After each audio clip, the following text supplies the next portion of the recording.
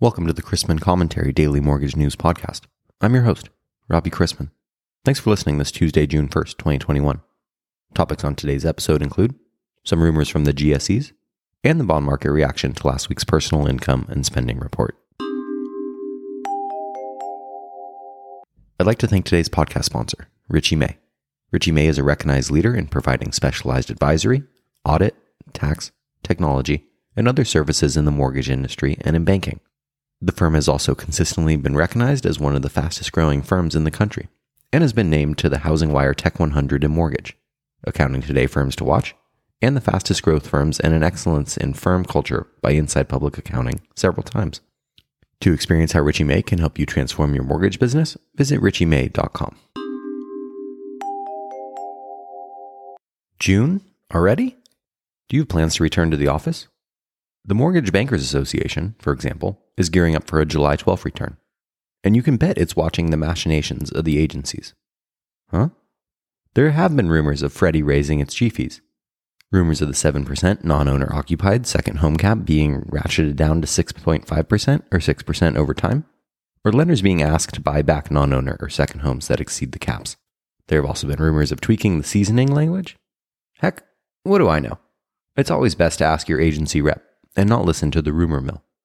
But capital market staffs around the nation continue to keep their eyes and ears open about the FHFA retiring COVID loan flexibilities, the CFPB, and delays in QM mandatory compliance dates / GSE QM delivery deadlines, the merits, or lack thereof, of the FHA's new low-income refinance option, the EPMI, Imagine mortgage insurance pilots possibly ending this summer, cash window cap acceleration, second home and investor caps, and the PSPA 2 risk factor cap impact on underserved borrowers.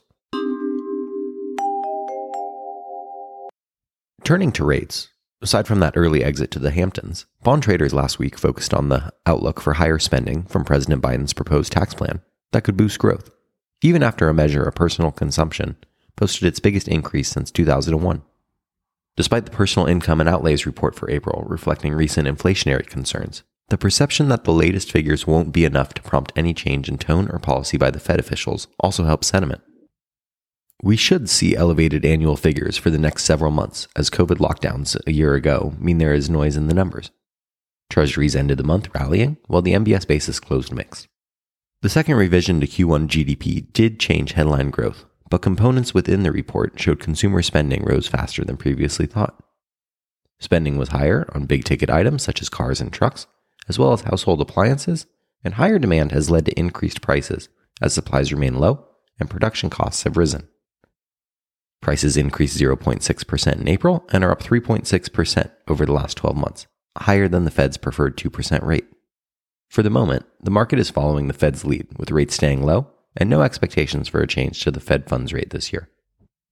This first holiday-shortened week of June brings the all-important May payrolls report on Friday, with other important releases before then, including manufacturing PMIs, construction spending, ADP employment, and factory orders. Fed speakers include Chair Powell, and the latest Beige Book is due out Wednesday, ahead of the June 15th, 16th FOMC meeting. Today's economic calendar begins later this morning with the aforementioned manufacturing PMIs from Market and ISM, before April construction spending and Dallas Fed Texas manufacturing for May are released. With markets open again, today's Fed schedule consists of 3 operations targeting up to $6.6 billion maximum, with 1 operation in each class. We begin the day with agency MBS prices down worse about 1/8 and the 10-year yielding 1.61 after closing last week at 1.58%. Let's wrap up with a joke and some housekeeping. Saturday morning, I got up early, quietly dressed, made my lunch, and slipped quietly into the garage. I hooked up the boat to the van and proceeded to back out into a torrential downpour. The wind was blowing 50 miles an hour, so I pulled back into the garage, turned on the radio, and discovered that the weather would be bad all day. I went back into the house, quietly undressed, and slipped back into bed.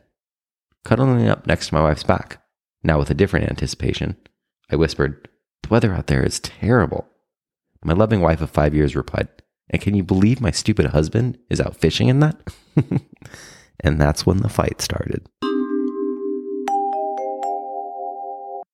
I'd like to thank today's sponsor, Richey May. For over 30 years, Richey May has been deeply involved in the mortgage industry to bring solutions and innovation through advisory, audit, tax, technology, and other services in the mortgage industry and in banking. To learn more about how Richie May can help you transform your mortgage business, visit richiemay.com. If you have any questions about the podcast or sponsoring opportunities, send me an email at robbie@robchrisman.com. Visit robchrisman.com for more information on our industry partners, access to archived commentaries, and how to subscribe to the daily mortgage news and commentary. To listen to or download past episodes of this podcast, search Mortgage News on any platform you get your podcast from.